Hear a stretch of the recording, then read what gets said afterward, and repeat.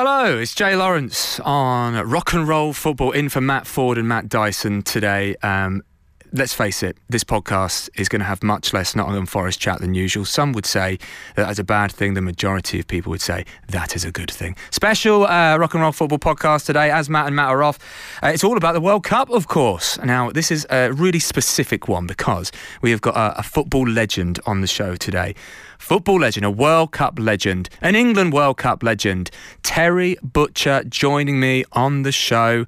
So here's my interview with Mr. Butcher himself, talking all things World Cup that's coming up and, of course, Italia 90.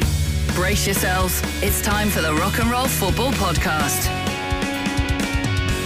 This is Jay Lawrence on Rock and Roll Football. Joining me now is England legend and the only person in this room to reach a semi-final in the World Cup, Terry Butcher. Terry, how are you? Fine, Jay. How are you? Yeah, I'm good. Thanks for coming in. Look, I desperately want to talk to you about the 2022 World Cup. Obviously, kicking off tomorrow with the most exciting game of the tournament, Qatar-Ecuador.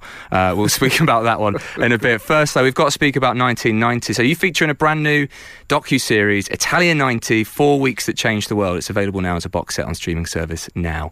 You know what, when you think back to 1990, when you think back to that World Cup, what's like the first thing that springs to mind? There were so many things. I can't actually say one thing sort of stands out. It was just a really good experience, but obviously with a bitterness at the end when we didn't make the final. We were so close, really so close, and you sort of think, well, what happened? Because if we got to the final, Argentina were there for the taking, but we didn't make it, and then we had to play the dreaded third and fourth place playoff, which I never played in. But to get there, and the ride and journey itself was just incredible. It really was. I think John Barnes calls it the last real football World Cup.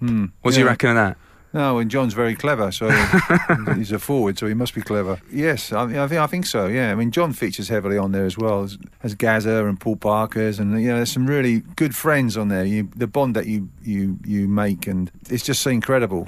The series is fantastic because, yeah, obviously it follows the story of England, but it also really shows what is going on in the world at that time and how much of a say almost you know, football had. No, and it doesn't cover all the football. It goes into the geopolitical aspects of the countries. And it's really, you sort of think, wow, with Yugoslavia, because Yugoslavia go out on penalties. It says in the documentary that if they'd won that, there might not have been a war 6 months later. Wow, what about that? That was a mad sentence, though, wasn't it? It was a mad sentence. When they said that, I was like, no pressure on the bloke that missed the penalty. Well, he didn't know it before, but afterwards he probably got told in no uncertain terms. But you mentioned that, you know, Gazza's featured in the docu-series. He swears a bit, I must say. He does swear a bit. He's a naughty boy. Obviously, magician on the pitch. Yeah.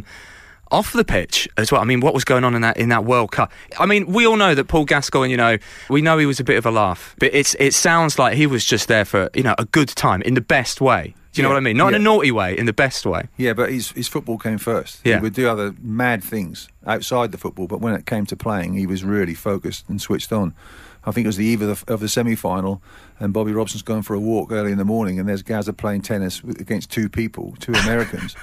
And so he said, go up to Gazza, what are you doing? He said, so I'm playing tennis, Gaffer. I needed to relax. And he says, you got a game today? I go, World Cup semi-final today. He says, oh, it's okay, Gaffer. You know, we'll just finish this game. And he says, okay, what's the score? So Gazza said, it's 5-5. And he says, okay, that's fine. Well, you finish it. He says, in the fifth set. Well, he was mad. He didn't want him around you because he pestered you. When it came to football, he was brilliant, really good. But the whole thing, I found it really good to watch. Very emotional for me because of what you knew the result. You knew what was going to happen, sort of thing at the end. You knew the punchline. But it's how you get to that punchline. That was the thing, and I think that comes up really well. How you describe the journey that we're on, and other countries are on to reach that last four. Something else obviously happened in 1990 that was, you know, football related, but obviously music related as well. Of course, New Order's World in Motion, not only a hit in 1990, but it's since become arguably like the greatest football song ever. Now, well, I'd say Three Lions comes pretty close. It does, and Frank Skinner is on Absolute Radio, so absolutely. I will tell him that you said that. Yes, he was great, but I'm just disappointed he didn't actually leave me in the lyrics, because I had me in and then they took me out. Because it was like I think the phrase was Terry Butcher's going to war. So that was a bit too controversial. But I would have. Have you ever spoken to him about this? No, I haven't. Well, if I speak, I'd get angry if I spoke to him. Well, just bear in mind, as I say, Frank Skinner is on Absolute Radio. So if you are going to say, at any point, if you are going to say something, do you have a message for him now? Yes. Why did you take me out? You're the only person that's ever taken me out. Why did you take me out? The only person that's ever taken me I out. want a personal answer.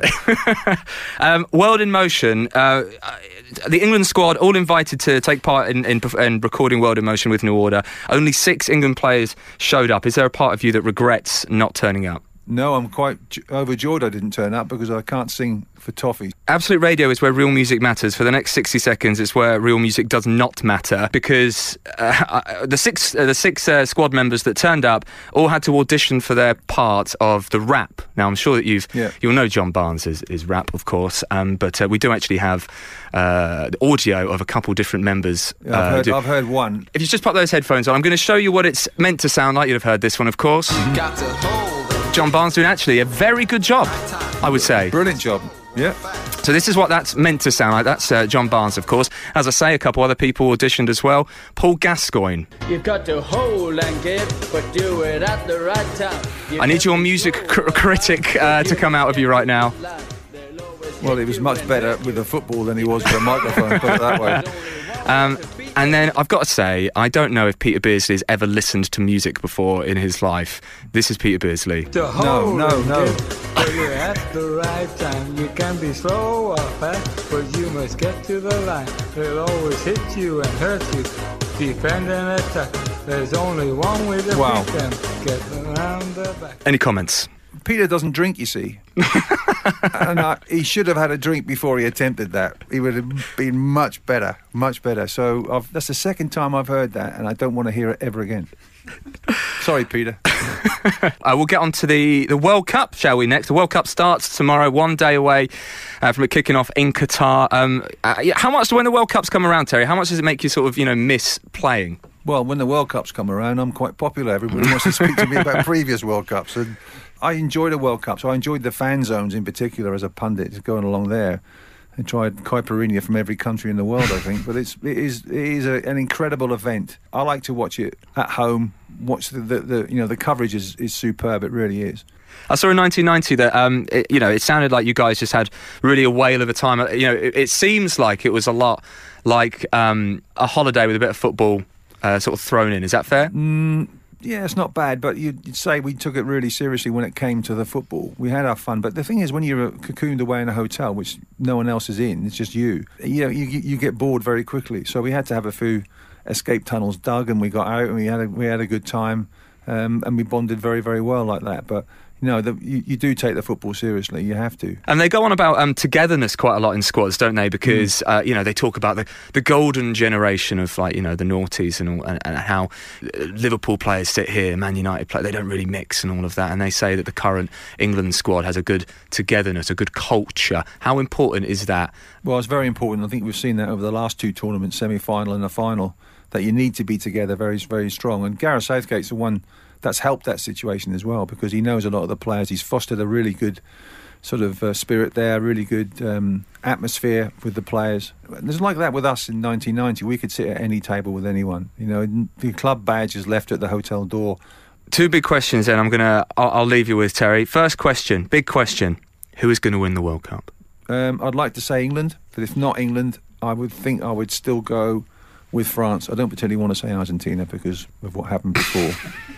It shall not be mentioned. When people talk about Maradona, they just say how good a player. I'm going to talk about Maradona. When people talk about Maradona, is there a part of you who's just like, shut up about Maradona? Yes. Okay.